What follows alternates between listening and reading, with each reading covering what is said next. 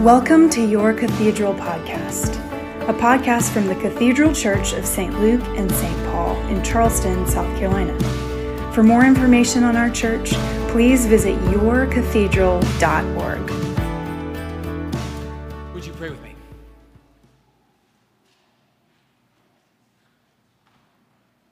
Father, our hearts this morning join with the psalmist in saying we wait for you. Our hope is in your steadfast love. Yet we wait for you to come. We cannot understand you. We cannot see you without your help. And so come, Holy Spirit, as we open up the scriptures, show us Jesus. Let our hearts burn within us as we encounter him there. For we ask it in his name. Amen. Amen. Please be seated. Well, good morning again.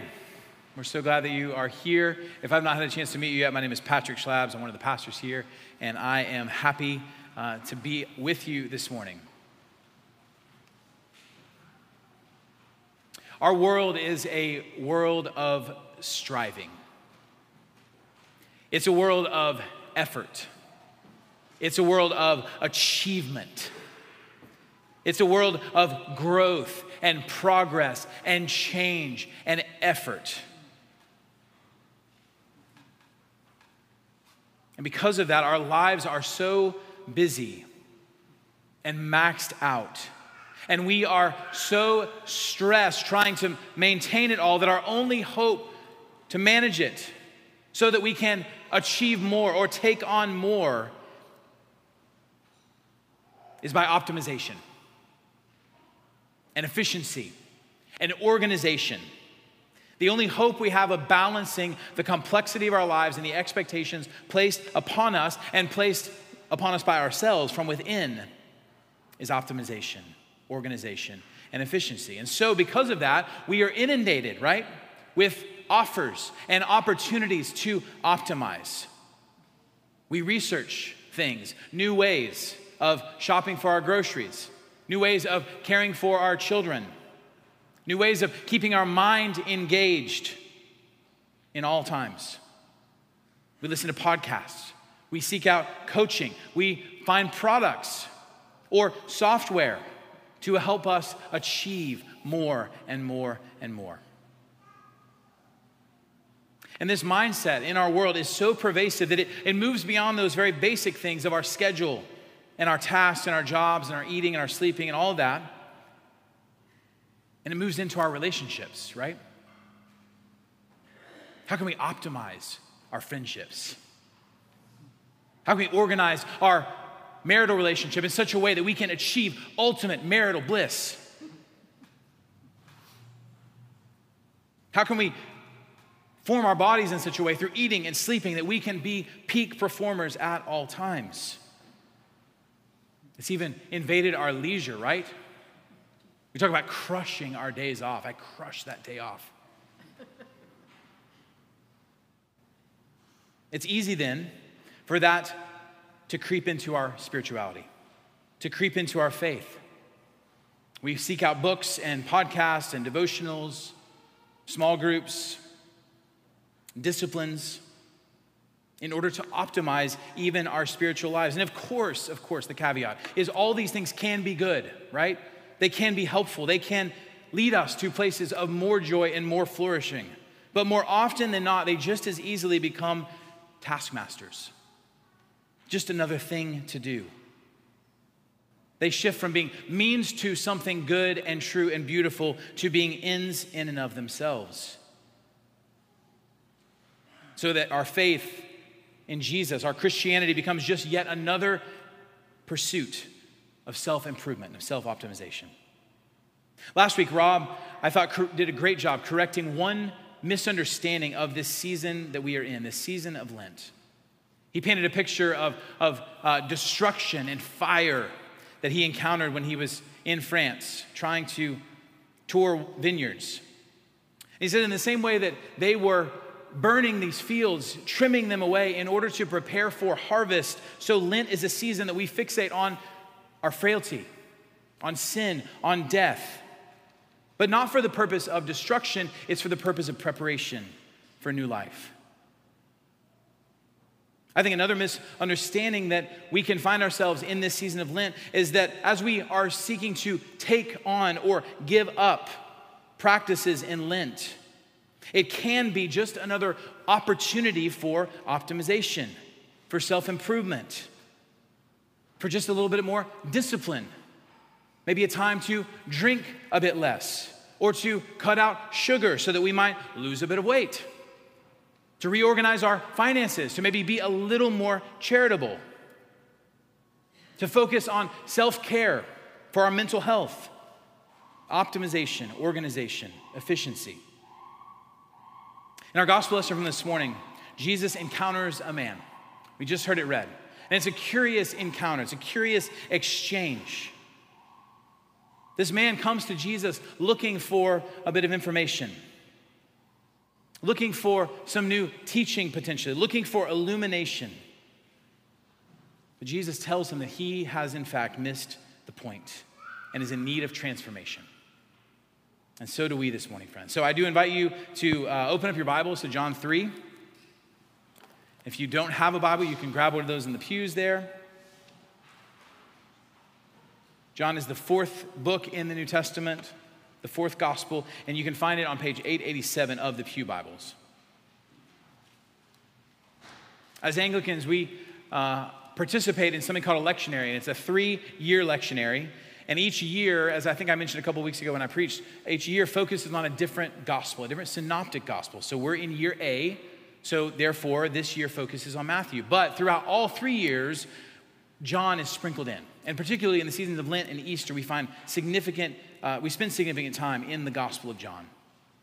And in the passages immediately preceding what we just heard read in chapter 3, we see Jesus do 2 of his first signs. The first sign is at the wedding of Cana. He turns the water into wine. The second one, he goes into Jerusalem and is in the temple, and he overturns the tables and drives out these people, the tax collectors. He says that you've turned my Father's house into a den of thieves. And so it seems that hearing of these things, this man named Nicodemus comes to Jesus. We're told that Nicodemus is a Pharisee. He's a religious leader. He's one of the pure ones. We'll talk about that more in a second. But he's also not just a religious teacher, but it appears that he is, by fact that he is a religious leader, he's also just a ruler of the Jews. We can assume that he was highly respected. He was probably wealthy. He was probably well known. And he comes to Jesus by night. We don't know if that is just in secret because he is a well-known figure and does not want to distract from this encounter. But it also, and probably more likely, is he doesn't come for fear of being seen coming to Jesus. John draws significant distinctions between the Jewish leaders of the day and Jesus, and they are on different sides many times throughout the gospel. Nicodemus comes to Jesus and he says to him, Rabbi, teacher, we know that you have come from God because no one does these signs unless God was with him. No one changes water into wine. No one comes in with the authority to overturn structures in the temple unless God was with him. Jesus responds, truly, truly, or amen, amen. I say to you, unless one is born again, he cannot see the kingdom of God. Nicodemus seems to come to Jesus in good faith. He seems to be coming to him with an honest question. He may be seeking out some civilized religious dialogue. He's come to talk theology, to maybe learn from Jesus, rabbi to rabbi. He might be looking for some ideas, for some practices, for some tips, for some podcast recommendations that he might be able to use and incorporate in his role as a Pharisee and as a ruler of the Jews, as a teacher, ways that he might be able to grow. We might even say he's looking for improvement, optimization. Not just for his sake, he's a teacher, so he might be seeking it out for the piety of his pupils, those he will be teaching. But as Jesus often does in our encounters with him in the gospel, he ignores the question that is being asked, and he answers instead the question that is needed to be asked. Jesus tells Nicodemus, unless one is born again, he cannot see the kingdom of God. The kingdom of God would have been a well-known idea for Nicodemus and for Jewish leaders, Jewish religious leaders of this time. In fact, it was the entire reason that they existed. The reason they were Pharisees was in order to bring about the kingdom of God. They sought such purity, such adherence to the Old Testament law, that they would be restored, not just them, but their entire nation of Israel would be restored to its rightful place as God's chosen holy people. That was the kingdom of God. That was what Nicodemus was expecting. That's what he was planning on. And so he comes to Jesus asking, how might I enter more fully into the kingdom of God? How might I learn? How might I grow? How might I achieve?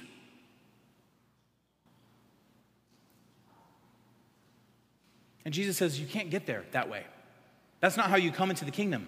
Not through more teaching, not through more purity, not through more effort. You must be born again. That phrase, born again, is something that we probably have heard or familiar with. You hear about born again Christians, right? It's kind of a delineator. I think it's maybe not as used quite as much as it was a few decades ago. I think they used to speak of Jimmy Carter as like the first born again president. Does that sound familiar? Born again, a type of Christian. But it comes from this passage, from this exchange with Jesus and Nicodemus. But what does it mean? The word here that is most often translated as again can also mean from above. And I think it's actually helpful, more helpful, to read it as born anew from above. In fact, one of my favorite commentators on the book of John translates it this way: born all over again from above. Born all over again from above. The theological term that we use is regeneration. Regeneration. To be completely born anew from a new place. It's total transformation. And in fact, this passage contrasts below to above. That's what regeneration, being born anew from above, means. It means from moving from heavenly people or fleshly people from earthly people to heavenly people, from fleshly people to spirit people. Jesus is saying for us to even see the kingdom of God, to even glimpse it, we need to not just become better people or improved people. We need to become entirely new people. We must be born anew from above. Bishop and missiologist Lesslie Newbigin says this about regeneration. He says to experience the kingship of God, that is the kingdom of God, as a present reality is not simply a matter of illumination. It is a matter of regeneration. It is not just new seeing, but it is new being.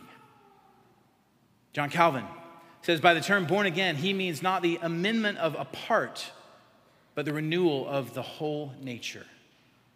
This is not incremental improvement. We must be born anew from above. Nicodemus, maybe like some of you, is confused by this. He says, how can one be born again? Can he re-enter into his mother's womb and be born again? He comes across as a bit dense there. Jesus responds and says, truly, truly, amen, amen. Unless one is born of water and spirit, he cannot enter the kingdom of God. Like begets light. Spirit begets spirit. Flesh begets spirit. Those born of the Spirit, Jesus goes on to say, are like the wind. You know it's there. You know it's happening. You can see its effects. You can see maybe the tree branches move, but you can't grasp it. You don't know where it's coming from or where it goes. You can't control it. This is how those who are born from above or born of the Spirit and the water are. So being born anew from above is a must. It's a requirement. It is necessary, Jesus says, to be kingdom people, but it is also a mystery. We're not exactly sure how it is done. It's not something that can be scheduled. It's not something that can be controlled. It's not something that can be coerced into happening. We cannot force it. We are helpless. We cannot do it ourselves. It must be done for us. We must be born again, anew from heaven. It must be experienced. Therefore, it is a gift. It is the mysterious work of God given as a gift. Nicodemus responds, how can this be? Just exclaims, you're saying this is necessary for me to see the kingdom of God, and then you're saying I can't control it. I can't participate in it. How do I get in on this? What do I do? How can this be? How am I able to do this? And Jesus responds and says, you're not a teacher of Israel, you are the teacher of Israel. And yet you do not understand it? Nicodemus, throughout this text, seems to be fixated on what he is able, what one is able or not able to do. He's focused there on human ability. What are we able to do? Are we able to see the kingdom of God? Are we not able to see the kingdom of God? And Jesus is saying to him, you should know better. You should know that you're not able to do it. That's the story of Israel that you propose to be a teacher of. Not being able to be holy, not being able to be righteous, not being able to follow the commands of God. And as a teacher, you know this. And more than that, you know that there was a promise in the prophets who were sent to say, repent, a promise of one day that it will not be so. One day you will be able to keep God's commandments. The prophet Ezekiel says that God will come one day and he will sprinkle clean water on you and cleanse you. He will give you a new heart and a new spirit, and you then will be able to keep God's statutes, to walk in his ways. This is not just reformed people. This is being reborn. And so for us this morning, we ask, how can this be? If it is necessary for each of us to be born anew from above,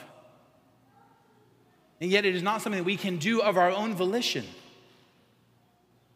how can this be? Jesus in verse 13 says that no one has ascended into heaven except one who has descended, the Son of Man. He goes on to say that as Moses lifted up the serpent in the wilderness, so must the Son of Man be lifted up. That's a reference to Numbers chapter 21. You probably remember it, but if not, Israel is in the desert after being rescued from Egypt, and they're grumbling about what they are given to eat. And judgment comes, there's serpents that are sent among them, and they bite them, and they're dying. And when they turn and repent, God tells Moses to lift up a bronze serpent, and as people look at the bronze serpent, they will be healed. Jesus says, this is an image. This is how I will be lifted up. Not how I will be exalted yet, not how I will ascend back to heaven yet, but I will be lifted up from the earth. This is John's language for the cross. Jesus will be lifted high upon the cross, upon this tree. The law said that cursed was the one who hung upon a tree. Jesus is lifted up, cursed for the sake of our sin, so that he might overturn the curse. Given to death for our sin, so that he might bring about new life. The only way, friends, that we can become new people, born anew from heaven, is through the work of a new kind of man, the Son of Man. The way that we are born anew from heaven is not from more effort, not from more striving, not from more optimization, not even from giving up chocolate for Lent. It's to actually give up, to throw in the towel, to recognize we cannot do it. And Jesus is the one then that comes towards us and invites us. It says anyone who trusts in him, trusts in his work, are invited into this life, this true life. Invited into the kingdom of God. Again, Leslie Newbegin says to enter into the kingship of God can only be by the gift of a new life, the life of God himself. And that gift can only be made available by the descent of God himself to pour out his life in death for the life of the world.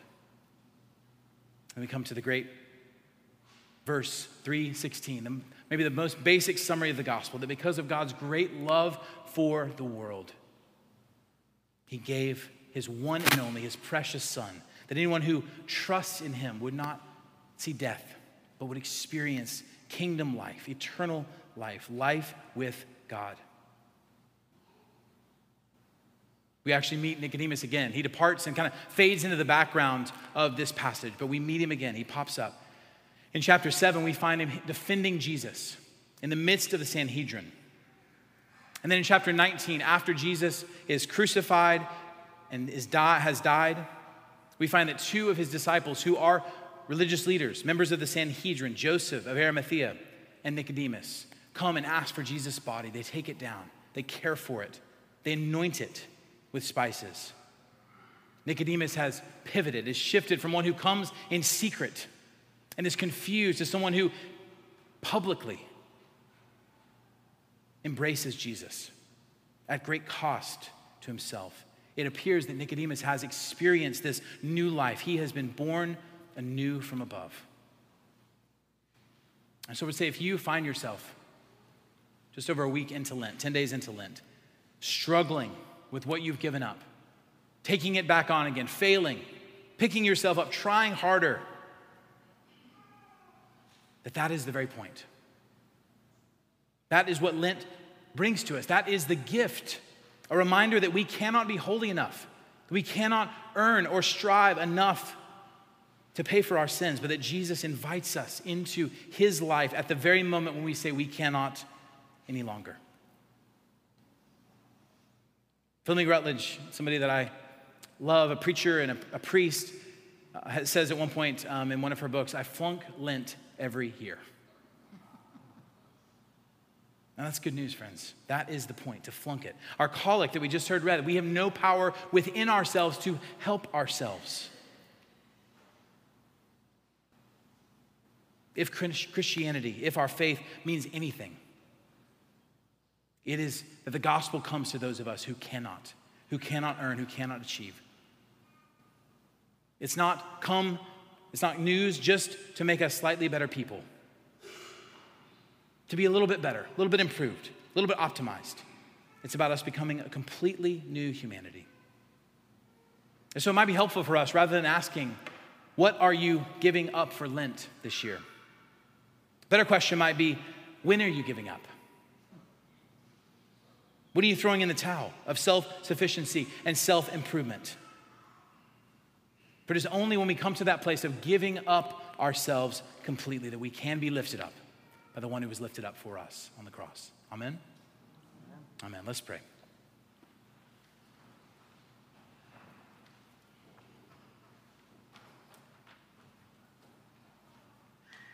Father, I pray that all of us in this room, whether we have served you faithfully for decades, or whether we're not so sure, and exploring what it means to follow you, pray that by the gift of your Holy Spirit that each of us would be born anew from heaven, freshly filled with your Holy Spirit this Lenten season, reminded that we are weak and we are helpless, but at the right time, when we were enemies, Jesus, you came to die for us so that we could live forever with you.